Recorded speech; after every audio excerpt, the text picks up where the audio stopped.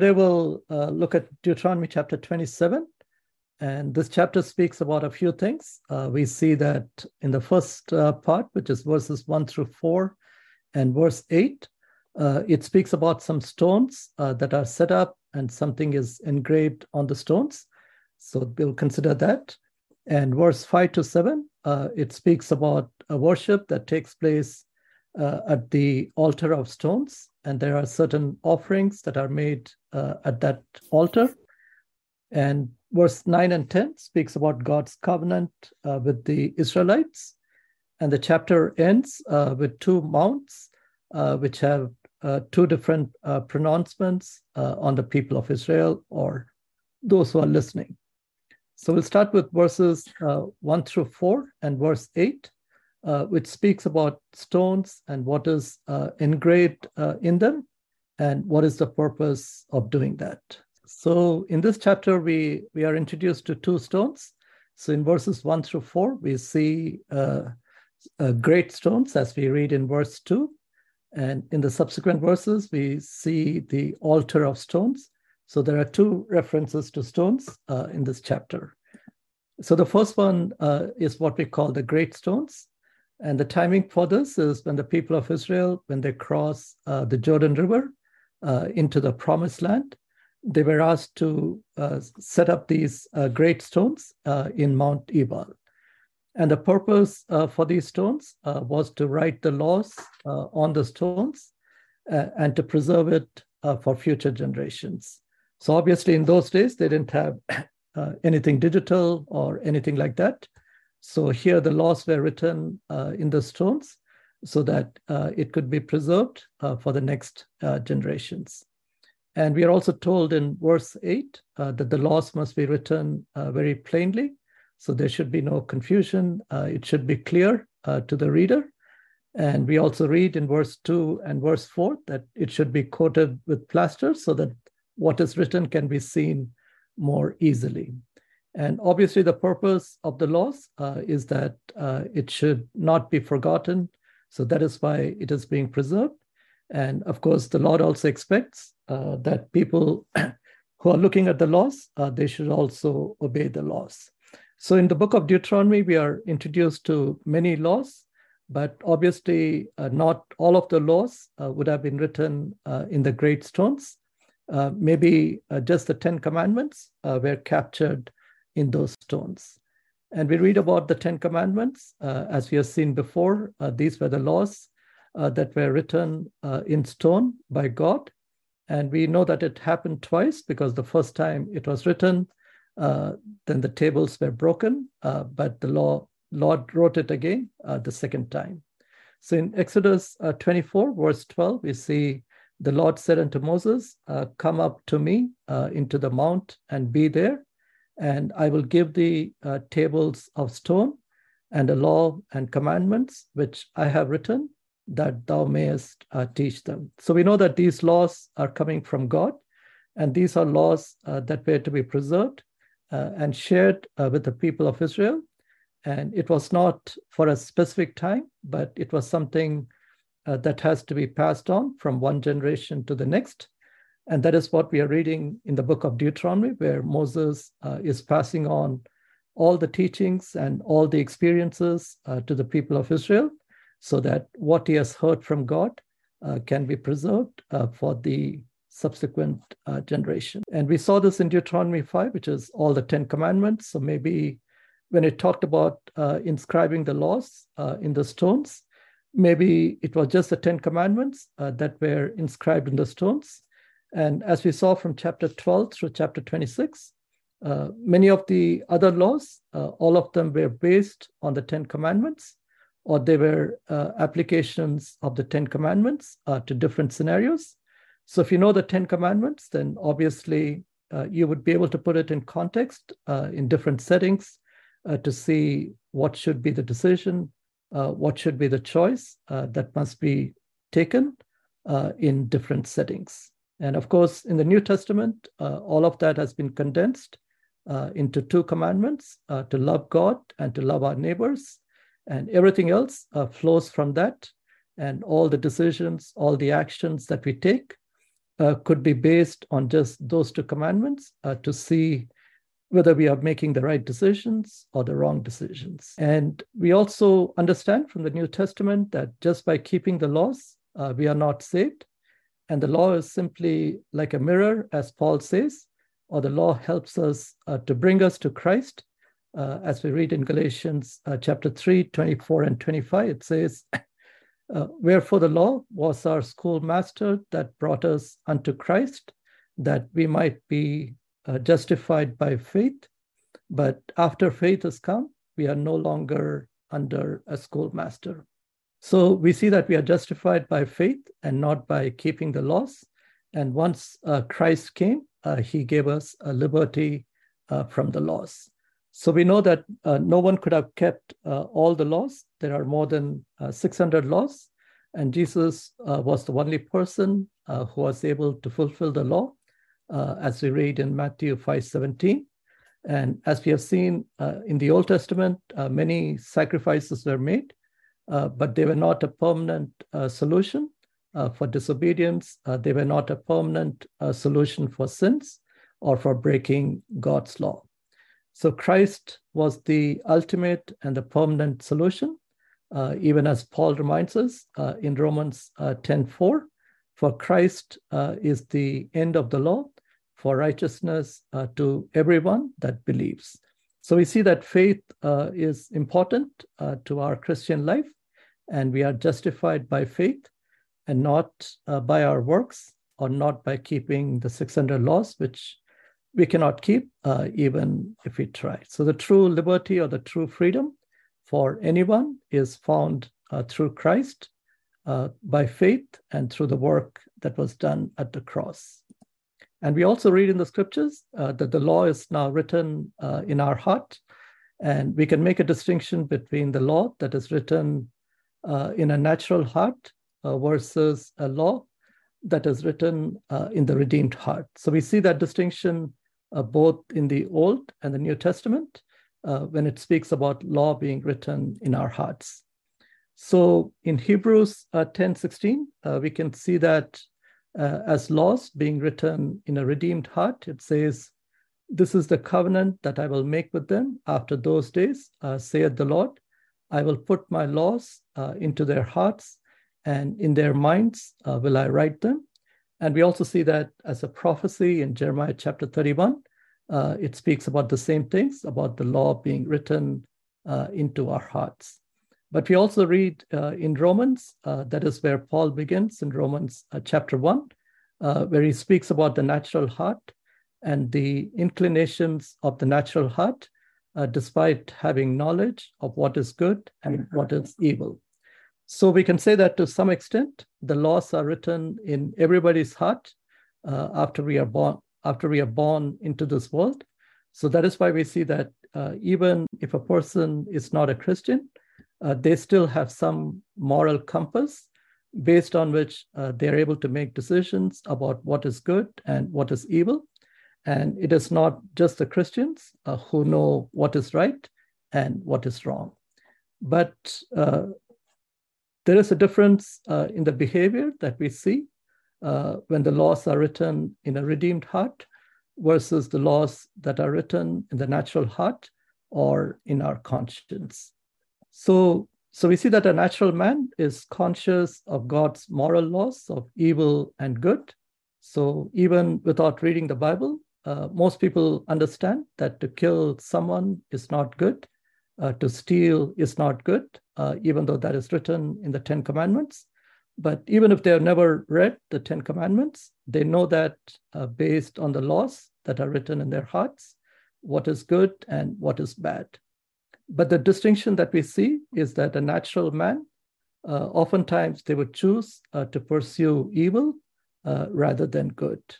And oftentimes they would modify the truth, or they would twist the truth so that they can justify their sinful behavior. So even if they want to kill someone, or if they want to steal, or if they want to commit other sins, they may know the truth and they may know what is right, but they may still choose to do the wrong things because their heart is still not regenerated, or their spirit is not regenerated. So here we see that a man is conscious of good and evil. And even though they knew God, the Bible says they glorified him not, neither were they thankful, and they changed the truth of God into a lie. And that is what we see in the world today. People are changing the truth of God. They are twisting the truth to satisfy their sinful desires. But we often emphasize the redeemed heart, which is the heart that we receive after we are born again, where our dead spirit is regenerated. Even when we were dead in our trespasses and sins, the Bible says the Lord redeemed us. So after we are born again, we are blessed with a new heart and a regenerated spirit. And the knowledge of good and evil that we knew before, we are more sensitive to that good and evil through that spirit that is living within us. And we are also given the power to overcome the evil desires. So that is the big change that takes place when we are born again. We are still conscious of the good and evil, but we see that our desires have changed, or they changed from doing evil to doing good. And also we see that we are given the power to overcome evil desires. So that is why the psalmist writes in Psalm 40 and verse 8, I delight to do thy will, O my God, yea, thy law is within my heart. So a person with a natural heart, they really cannot delight in doing God's will, because the natural inclination of man is to pursue evil, to pursue sin. So unless our heart is redeemed and we are blessed with a regenerated spirit, we cannot enjoy doing God's will. We cannot enjoy obeying what the Lord asks us to do. And we also read in the scriptures about a carnal heart. So a carnal heart would be a believer who has been born again, but when they go back to their old ways, or when they do not mature in spiritual things. So we see three types of heart that we can make a distinction: the natural heart, then the redeemed heart, and the carnal heart, which is either an immature believer or a believer who is going back to the old ways. So Paul reminds us in 1 Corinthians 3, 1-3, that he's not able to feed the people of God with mature things, because he says they are yet carnal, and there is envying and strife and divisions. And he goes on to say, are ye not carnal and walk as men? So obviously the question to ask ourselves is, what type of heart do we have? Do we have a natural heart, which is always inclined to fall into a life of sin? Or do we have a redeemed heart, because of which we are able to overcome sin, we are able to overcome temptations and make the right choices?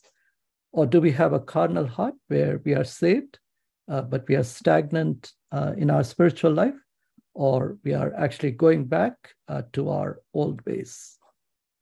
So that's just a small detour, because it speaks about writing the laws on stones, but the laws are actually written in our heart. And in verses 5-7, we read about a worship that takes place at the second reference to stones. And here it is called as the altar of stones. So we can see what type of offerings are offered on this altar and what is their significance. Yeah, so here we read about the worship that takes place at the altar of stones. And we see that it's an altar of whole stones or uncorrupted stones. The stones are taken in their natural form. There is no human carving or human effort to change the stones into something else. So that's different from what we read about when the temple was built by Solomon. They used stones, but all of the stones were prepared in a certain way. But here we see that it is kept in its simple form, in its unadulterated form. And we are just asked to bring those stones and create an altar out of it.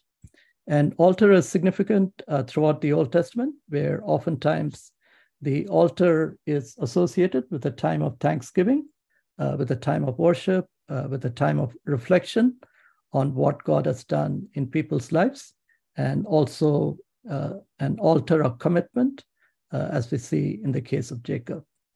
And we are learn about two types of offerings here, burnt offering and peace offering. So as we saw last week, worship requires sacrifice. And we also see that there is a rejoicing that takes place at the altar. And again, as we saw in chapter 12 and other places, worship is not simply a very solemn time, but at the same time, it is also a time of happiness. It is a time of celebration where the community comes together to worship the Lord and to thank Him and to praise Him. So we see two types of offering here, which we are introduced in Leviticus chapter 1. And Leviticus chapter 1 speaks about burnt offering, if you read the entire chapter. So a key thing about burnt offering is that it is a complete sacrifice of the offering. So nothing is held back. Everything is burnt at the altar. As we read in Leviticus 1:9, it says, and the priest shall burn all on the altar, which means it is completely burnt, and that makes it a burnt sacrifice or a burnt offering, an offering made by fire of a sweet savor unto the Lord. And in Leviticus chapter 6, verse 9 through 13, again, it reminds us of the same thing. Command Aaron and his sons, saying, this is the law of the burnt offering. It is the burnt offering because of the burning upon the altar all night unto the morning, and the fire of the altar shall be burning in it. The fire shall ever be burning upon the altar. It shall never go out. So that's a beautiful phrase, that the fire shall always be burning upon the altar. It shall never go out. So that should be the kind of relationship that we have with the Lord. The fire for the Lord is always burning in our life and leading us and guiding us. So burnt offerings were made in order to atone for sins and to renew the relationship with God that was oftentimes broken by sin or broken by disobedience. But we see in the people of Israel that burnt offerings were done quite often, because oftentimes they would disobey the Lord and they would break the commandments and lose the communion with God. And when we come to the New Testament, we see that Lord Jesus Christ, He became the ultimate burnt offering, where He sacrificed Himself completely for the sins of mankind, and He became the substitute for our sins. And the second offering that we read about here is what we call the peace offering, or it is also known as the fellowship offering. And in Leviticus chapter 7, verse 11 through 21, it gives a little bit more details on this. We'll just read a couple of verses. It says, and this is the law of sacrifice of peace offering, which ye shall offer unto the Lord. If ye offer it for thanksgiving, then ye shall offer it with the sacrifice of thanksgiving, unleavened cakes mingled with oil, and unleavened wafers anointed with oil, and cakes mingled with oil of fine flour fried. But if the sacrifice of his offering be a vow or a voluntary offering, and it goes on.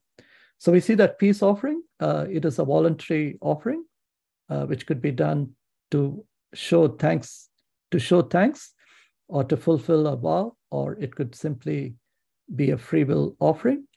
And we also see that in case of peace or fellowship offering, only a small portion is offered at the altar to be burnt, and everything else is consumed by the worshippers, and it is also shared with others, which again reminds us that worship is also associated with compassion. It is associated with sharing with others, and it is a time of fellowship, and it is a time of rejoicing.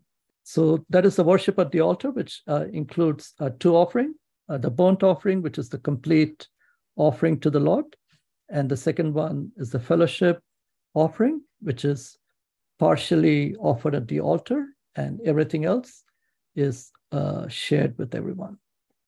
And verse 9 and 10 is a repetition of God's covenant with the Israelites. And again, we see this repeated several times, just to remind us of of the importance of not forgetting what is the covenant that the Lord had with the people of Israel. Okay, so we see the same thing repeated again. So maybe based on experience, we know that we also forget the basic laws that the Lord is trying to teach us. Not that we forget, but we fail to apply. So the Lord is constantly bringing it to our memory. What is the law that he has given us, and what does he expect from us? So here we are told to pay attention because we are the people of the Lord, or telling it to the Israelites, you are the people of the Lord thy God. And the expectation is that they would obey the voice of the Lord and do his commandments. And that is how they would inherit all the blessings that we will read about in chapter 28. And the next part is a bigger part, the two mounts that we read about in verses 11 through 26. And we'll see how the two mounts are different and what are some of the curses that are given to the people. Okay, so here we see two mounts, Mount Ebal and Mount Gerizim, which are opposite to each other. And many of these may seem very strange, but if you picture that there are two mounts and what is happening in the two mounts, I think it will be very easy to convey the message that God is trying to convey. So there are two mounts and there are two groups of tribes. One is situated on Mount Gerizim to bless those who obeyed. And we are also, that is a fertile land. And the other group of tribes, they're on Mount Ebal to curse those who disobeyed. And that mount is a barren land. So we see that a distinction is made between those who keep the laws and those who disobey the laws. And what are the consequences of continuing in a path of disobedience? So a picture is given to us of a barren land. So that is how our life would be if we continue on the path of disobedience. But if we continue on the path of obedience, which is what the Lord wants us, he would continue to bless us, and our life would be like a well-watered garden and well taken care of. And when we go to Joshua, we see that this is actually fulfilled in Joshua chapter 80, verse 30 to 35. So the two mounts speak of two choices, good and evil, and blessing and curses. And again, the same sentiment is captured in Deuteronomy chapter 30, verse 19, which speaks about life and death. It says, I call heaven and earth to record this day against you, that I have set before you life and death, blessing and cursing. Therefore, choose life, that both you and your seed may live. So we see that the clear choices are given to the people of Israel. They can either choose life or death. They can either choose blessing or cursing.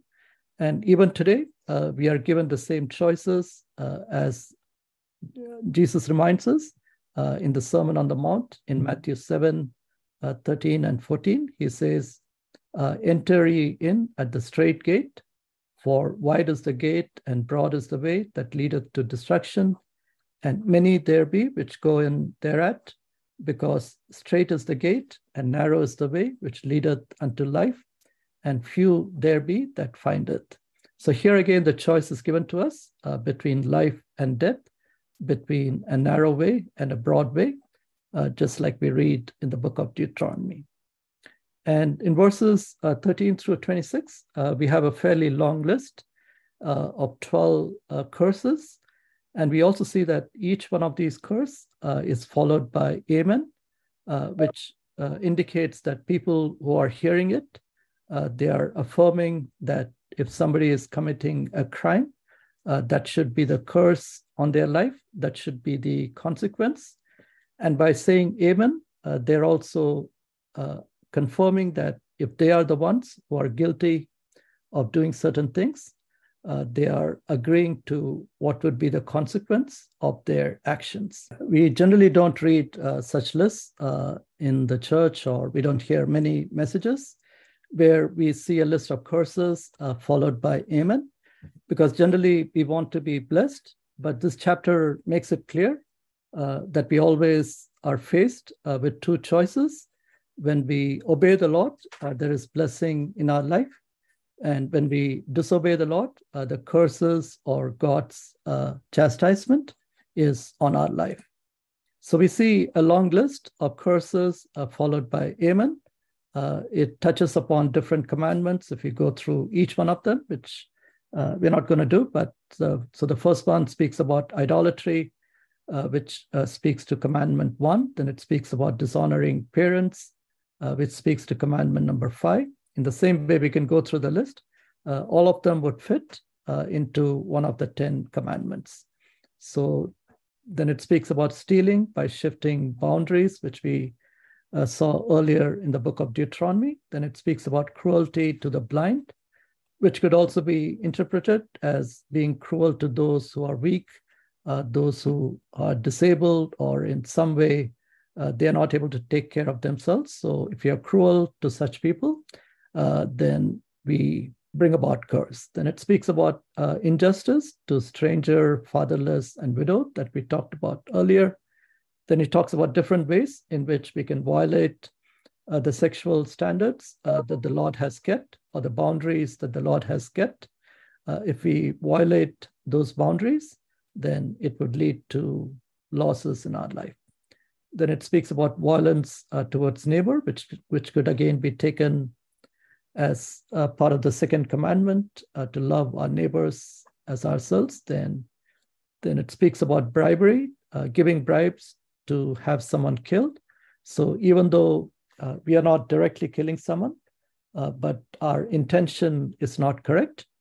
So that is why when we come to the New Testament and the Sermon on the Mount, we see that many of the sins are associated with the intention more than the action. So that is why it says, when you look at a woman with lustful eyes, you've already committed adultery. So even though the action is not there, if the intent is wrong, if the thought process is wrong, then we stand guilty.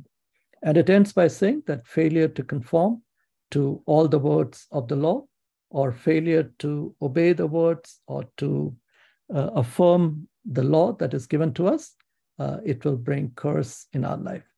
And obviously, nobody can fulfill all the laws, as we have seen throughout the Old Testament.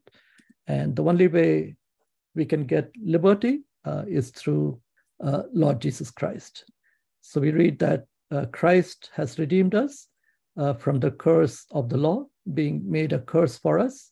For it is written, cursed is everyone that hangeth on a tree, that the blessing of Abraham might come on the Gentiles through Jesus Christ, that we might receive the promise of the Spirit through faith. And verse 10, I'm missing the reference, but verse 10 says, for as many as are of the works of the law are under the curse, for it is written, cursed is everyone that continueth not in all things which are written in the book of law to do them. So this is from New Testament, but as we read in Deuteronomy 27, if you are not obeying the laws, then it will result in curses rather than blessings. So that is what chapter 27 is about. So we considered verses 1 through 4 and verse 8, which speaks about setting up a stones after you cross the Jordan River into the promised land, to engrave the laws or the 10 commandments on the stones, so that that teaching or that revelation from God is preserved for the next generation. So just like the Bible has been preserved from one generation to the next, in the same way, the teaching or the revelation from God through the laws had to be preserved for the next generation.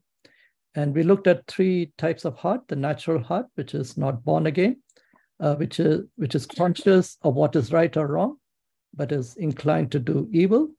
Then we have the redeemed heart, or the regenerated heart, which is again aware of good and evil, but is also able to overcome evil, and because the desires are changed by the Spirit living within us.